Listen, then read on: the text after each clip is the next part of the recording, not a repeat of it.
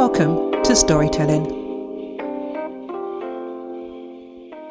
This week's guest is a pastor, poet, performer, and ordained interdenominational minister.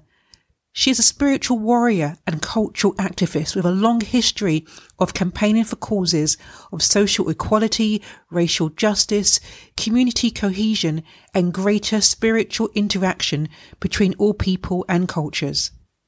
She has a theatrical background, and she has written many plays, including the award-winning play 1888. She has recently published her book, Black, Blessed and British, a personal poetic memoir of her life's journey. Please welcome Claudette Douglas. Identity. Intercultural intersectionality conjures up a new plurality, experienced through the washed up of Exodus shores. Pirate plunderers face off wind rush wanderers, crossing continents, rowing oars. From the ancient kingdoms of Africa's womb, I arrive. Prehistoric traders, architects, labourers, mercantile vendors, uprooted embers, limitless harvest, all of whom first travelled here when they were free. From the earliest seekers, hardcore reapers, planters, teachers, we continue to mould new vessels of ourselves. Our history hinted we would be differently tinted by thirsty sun and genetic perfection. This is my situation, not a fragmentation, but a hybrid aggregation, part of everyone that was and is. I come. Middle passage crossing, I also survived, though my past was radicalized, for I was demonized, dehumanized, colonized, yet self-liberated, I come. Many different views, many different clues, in shades of skin, chants of creed, cultures collide. We persist by way of faith. Intercultural intersectionality proffers a new definition. This is my recognition, expressed through the offspring of embarkation, entwined in this space and time, a newer generation. Now migrant wanderers stand facing shipwrecked wanderers who are crossing continents again. Thank you very much and welcome to the podcast. Thank you very much for having me, Debbie. It's a pleasure and a privilege to be here. That was the most wonderful poem. Can you tell me the inspiration behind it? Wow.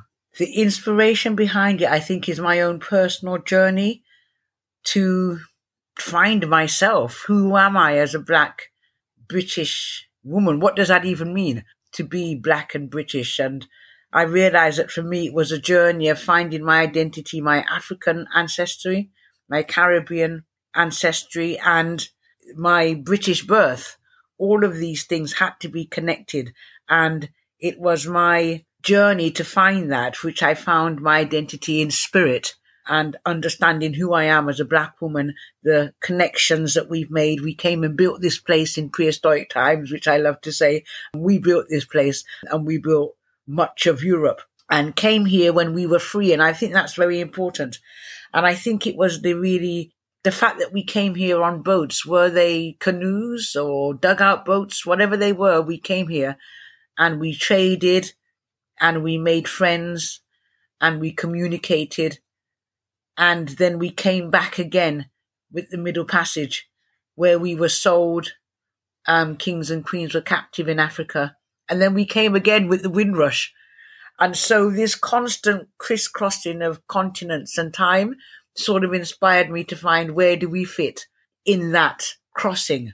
That phrase, intercultural intersectionality, I know is very much used in whether it's philosophy or sociology, but I wanted to have my own definition of what I felt that meant. Those intersecting realities of time, creed, culture and class, really. So that's what inspired it, my search for myself, I think, if that makes sense. This book is like an autobiography, but in prose. It is, yes. Yes. And how was that putting it together? Because it's a very different way and very inspiring way to do it, because you're showing different sort of enjoyable way to actually appreciate your journey. Thank you. I needed it to be an enjoyable excavation for myself as well. And at times it was, obviously it's like pulling teeth, it can be, isn't it? Or somebody said that creating any sort of work of art is like being a blacksmith, where you have to chip away. A good friend of mine, Humroy White, said that to me, that creating any work of art, you have to be prepared to chip away, go back to it, put it down, come back, look at it again. And that definitely was the process that I had to go through with these poems. And then to see how I would tell my story to myself. And being a creative person, I found that this was a good way of me. And this is the way I observe things as well. So being able to tell my story to myself, or hear what my spirit had been saying to me and put these things down, it was a very therapeutic way and a creative way of engaging with my own spirit. So I hope that people enjoy it as part of that journey with me. So you also share within the book your upbringing in Cheltenham. Mm-hmm. Do you want to expand on that? Yes, and I was born in Gloucester, but I grew up 6 miles away in Cheltenham in the 1960s and 70s. My parents migrated and took us to Jamaica in 1977. So I went to high school in Jamaica as well. I'd finished school here, finished at 15 plus. But when I went to Jamaica, the head teacher said that I need to start from year one, simply because he felt I needed to acclimatize and get used to the culture. And he was very right. I needed a year just to try and understand the language.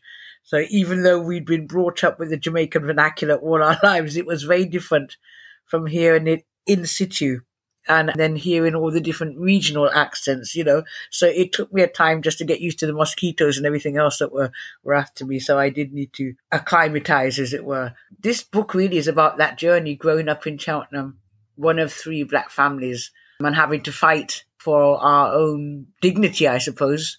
We were constantly called names. But actually, when I look back on it, those times really defined us, because it made us stronger as a family, but it also forced us to find our own sense of pride in ourselves, I suppose. So I don't look back on it with anger anymore. I look back on it as a time that really shaped me. And it was also a wonderful place to grow up. Cheltenham is a wonderful spa town. And so all the wonders of countryside life and country living was something that was very important to who I am now, I think. So being in the park and being with nature is something that is also important to me. And this book, I wanted to capture all of those things, the landscape, the childhood, the friendships, and that transition to Jamaica and then back again. That's what the whole book is about, really. But my childhood was very important just for informing me about who I am, or who I won't be defined as being, I suppose. So it was formative in so many ways, good and bad. But at the end of the day, it's the grounding I realized and the lessons that God would have me learn. Because I realize that everything that we go through in life, we can question it and wonder why. But every single thing I've been through, of course, was a preparation, a lesson that God wanted me to learn for the future. So strength that I would have to develop, understanding about who I was as a black person. I remember when Roots came on and growing up in Cheltenham, and the next day, some of the kids were teasing me and calling me whether Kunta Kinte or Kizzy or whatever, And of course, I had to beat the hell out of them, But I also felt very proud, because that was the first ever miniseries that broke the mold in American television. And the first miniseries, which was a massive worldwide success. But I saw myself represented in those actors there and in those performers. It was my story being told, and I was hearing about the history of really who we were.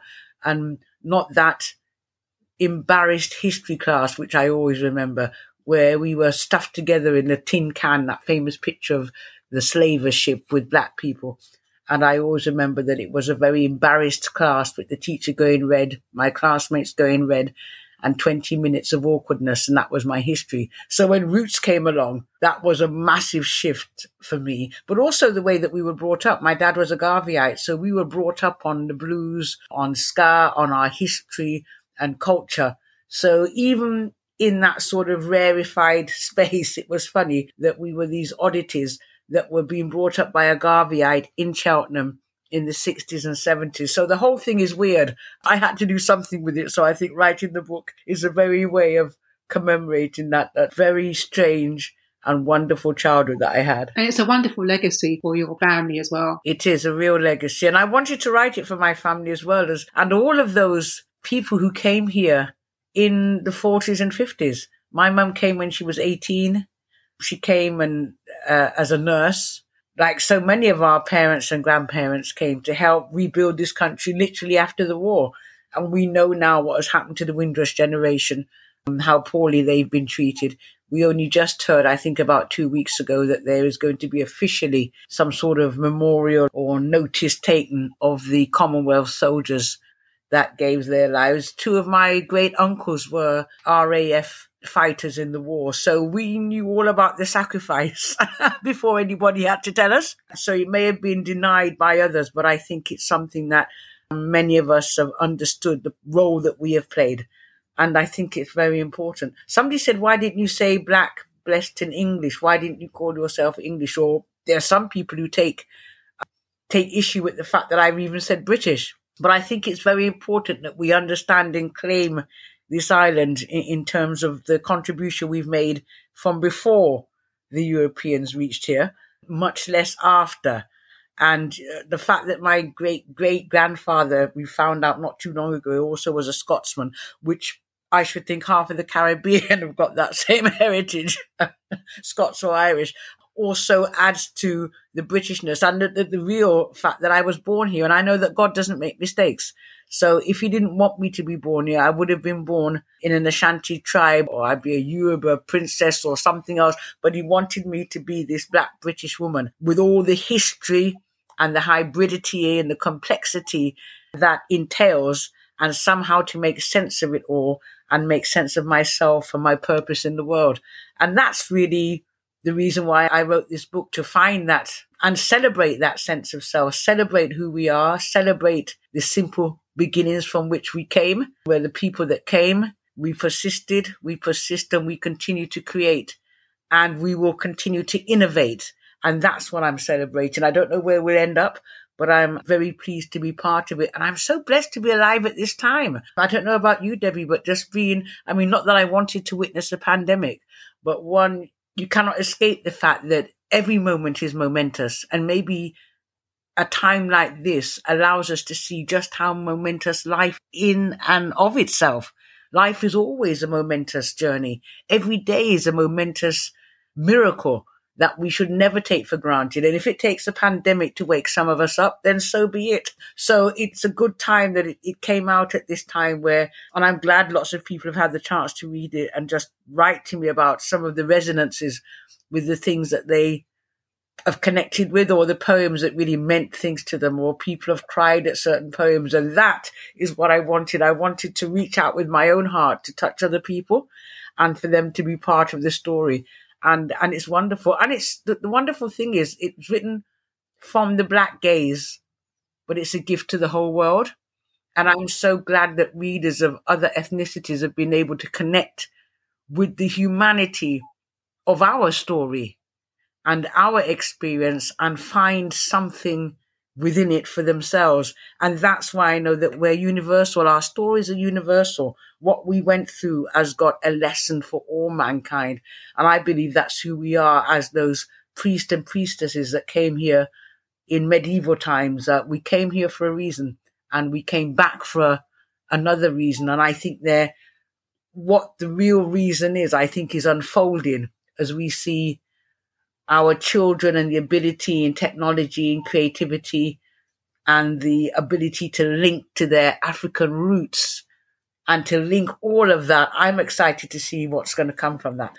Rio Cobre, Snake River, round Bog Walkway, you have wrapped yourself around the mountains of the Central Plains. Old Continental, you boast hidden knowledge of many histories, of dugout boats, invading troops, runaway slaves and buried treasure troves. Haunted silhouettes as the golden table dip and falls back into the past legends round the gully bend. Each corner hides rapid waters and Moorish jars, awe-inspiring your deep course to the deeper endless search we have within. Mirrored image of a nation continually in the grip of its own discovery. Spanish worm, you curl your history and snare those that don't know River Road and Flatbridge Corner. And when the rain come down hard, you bust your bankside and all must look as the heart at the center is flooded, cleansed, then restored. And then, when you let us through, only when you're ready, then we march across, crisscrossing, yet still so much in awe of you. It's absolutely beautiful. Thank you. At what stage in your life did you return to the UK? I came back when I was 21. I think I had my 21st birthday party, literally. And then the next week I came back. And I came back, I thought I was coming back to drama school to study, but didn't realise, well, people said maybe I shouldn't have been so honest, but I just confessed I'd been out the country for more than 5 years then. And that means I had to wait for 3 or 4 years, I think, before I had recourse to public funds. So I became an alien, just like the Windrush generation. And in the meantime, when I was waiting for the time to elapse, I then started my own theatre company. So I realised it just wasn't to be. That wasn't the route I was supposed to take, really. So I'm really pleased about that. So I came back quite young on my own, stayed with family, and then finally found my way around. But it was tough. It was very tough. It was very lonely, very challenging. And there were more than a few times when I thought, no, I'm going to give this in, I'm going to go back. But I knew that I had something to search for. But I realized what I was searching for was actually myself. And it was about me coming back to discover myself, not to be discovered, but to discover who I was. And I think that's something I needed to do here. So as much as I did love Jamaica and I loved growing up there, I knew that I was English. My first day of high school, or first day of landing there, basically, everybody called me English girl. You know, even though in Cheltenham they've been saying Jamaican, go back home. So it was like, hold on, who am I? And therefore, I think that was part of the journey to find out who I was and where my voice was and what was it that I thought I had to say or discover about myself. So you went on to have your own successful theatre production company, as you mentioned, and you became a successful writer as well. So this all contributed, I guess, to the writing of your book. Yes, definitely. But I'd never published any of my plays as much as I toured them up and down the country and further afield, and not filmed much either. And that was one of the things I realized, that we just take for granted that we can produce and create whenever we want and turn it on and off like a tap. But there was a time in my life where I wasn't able to write. I had to beg God, because I actually said when I decided to be ordained that I'm not going to go on stage anymore. I'm just going to devote the rest of my time and my energy to God in this sense. It was madness, because of course the gifts I have don't come from me. They come from God. And so when I wanted to use them again and realize that no, these gifts are mine, I had to beg God for them. And so writing this book was much more of a challenge than it was writing any of the plays or anything I'd ever done before, because you have to go and mine for those gifts. And that was it really, about mining for the things that maybe I took for granted, I lost sight of, and didn't realize that gifts that we think are ours to do as we want with, that we can stop them or start them when we wish and when we shouldn't. They actually come from God. And therefore, they're always to serve a greater purpose. So it's not for me to put it down or put it up. It's for look and see, how can you use your gifts to be serving humanity? How can you use your gifts to bring peace, to bring understanding, to bring mutual exchange? Not to hide them away and say they're not yours, or you're not going to use them anymore. So I had to get a rude awakening from the journey to realize that actually these gifts aren't mine. They come through me, not from me. As Khalil Gibran wrote in his wonderful book, The Prophet, our gifts come through us, not from us, just like our children and anything else good. Who told me that it's my ability to perform or do this and I should do what I want with it? What about what is the greater good. It was also a testimony, and it's my testimony to myself and the world. I think when you share part of your heart and your story and your pain and your sorrow and your joy, that connects on a human level. And I just believe that the perspective that we have about our gram or our paraffin soldier, as one of the other poems is, or the things that were important to a black person growing up here over the last 50, 60 years and beyond, I think that those stories are enlightening, inspiring, educating, edifying, and it's something that we should celebrate, and we should celebrate that with the world. And this is a time, Black Lives Matter and everything else, they've always mattered. Black voices have always mattered. And so this is just a time to celebrate that even more. I am no longer inspired by hatred. I am no longer inspired by hatred anymore. You know I'm free from human bondage. I will not be inspired by pain anymore. I'm free from human bondage. I'm coming into purpose. I'm coming into focus. I got to name it. I got to tame it. I got to claim my destiny. I will not be encumbered by the debris of my past life. I will hold it, restore it with love and alchemy. I am no longer inspired by hatred anymore. You know I'm free from human bondage. I will not be inspired by pain anymore. I'm free from human bondage. I'm coming into glory. I'm walking into progress. I gotta mold it, got to sculpt it. I'll illustrate my own story. I will not be persuaded that my life has no meaning. I will use it through time to reach infinity. I am no longer inspired by hatred anymore. You know I'm free from human bondage. I will not be inspired by pain anymore. I'm free from human bondage. I'm climbing Jacob's ladder, and I'm seeing all things holy, for I'm propelled in height above all that I see. In the valley of awareness, under the shadow of his glory, El Shaddai increases unto eternity. I am no longer inspired by hatred anymore.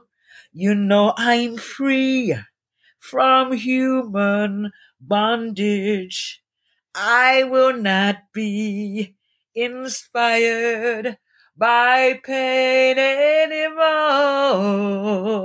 I'm free. I've been set free. I've broken free from human bondage. Claudette, thank you very much for your time. Thank you for yours. It's been a pleasure. For further information about Claudette and her book, please visit the website spiritfirst.online or follow the link in the show notes.